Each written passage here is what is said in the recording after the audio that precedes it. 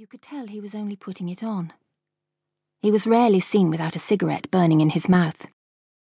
He'd always been fond of cigarettes, but was fast becoming what was known as a chain smoker. It was the same with drink, his intake of the hard stuff having gone up by a mile. "Are you sad you're leaving, Bernie boy?"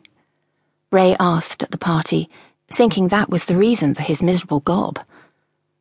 "Of course I am, Ray. I was born and bred in Dublin. The thought of leaving is tearing me guts apart." "Well, stay, Bernie, stay. There's not a single soul here that wants to see the back of yous. Aren't we all like one big happy family?" Patrick Adams, Dick O'Neill, Bernie and Ray himself had met at Trinity College in Dublin, where they'd been taking their various degrees. They had remained friends ever since. Ray was fonder of Bernie, Patrick and Dick than he was of his own brothers.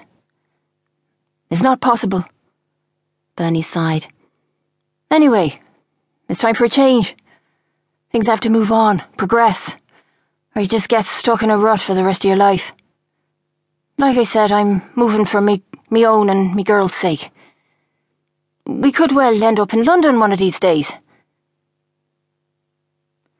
The party was well over by midnight, a good 5 hours before Bernie's parties usually came to a riotous end. After everyone had gone, he urged his daughters to go to bed straight away. "I've changed me mind. We're leaving early tomorrow, instead of Monday," he told them. "Are yous all packed and ready to go?" Patricia and Tara agreed they were, but Aideen, always the awkward one, nearly had a fit. "I'm not nearly ready, Daddy," she said angrily. With her dark red hair and green eyes, she was the only one to take after her dad, except she didn't possess hardly any of his charismatic ways.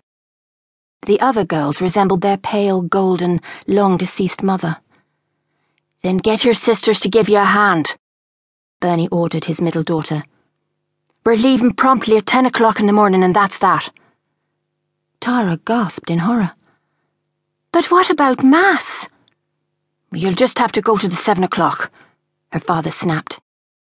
"But Daddy," Patricia, the eldest, reminded him, "all of our friends are coming tomorrow to say goodbye." They'd been invited to afternoon tea. "Well, they'll just have to say goodbye to the empty air," said Bernie, "because you'll all be on the boat sailing to Liverpool." "Also, Daddy," Aideen said crossly, glaring at her father. He didn't scare any one of them the least little bit. "I really think we should stay up and take the plates and glasses out to Nora for her to wash, as well as help her tidy up a bit." The downstairs rooms were littered with the detritus of the party. "Go to bed, the lot of yous," Bernie yelled, "or I'll put you over me knee, one by one, and give you a good spanking." Tara laughed. "Just try it, Daddy, and I promise it'll be you who'll get the spanking." Nevertheless, all three went upstairs to bed. They might not be scared of their charming daddy, but they loved him and didn't want him upset. They could tell something was wrong and didn't want to make things worse. It was February and it was freezing. There were specks of frost in the air, being blown to and fro by an icy wind when Bernie Kelly and his shivering girls left the house by Phoenix Park the next morning. A car was parked outside to take them to Dunlegair, from where the boat sailed to Liverpool, as well as a van for their luggage. Each girl carried a little valise that contained nightclothes and toiletries. It might be a while before the trunks could be opened, Bernie had explained.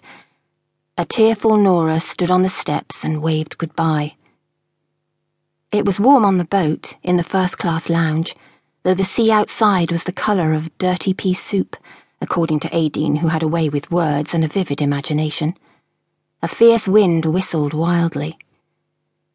They were thrilled to finally reach Liverpool, though nearly froze to death when they disembarked from the boat and made their way to another car that was to take them to the Adelphi Hotel, where their father had booked a suite on the 2nd floor.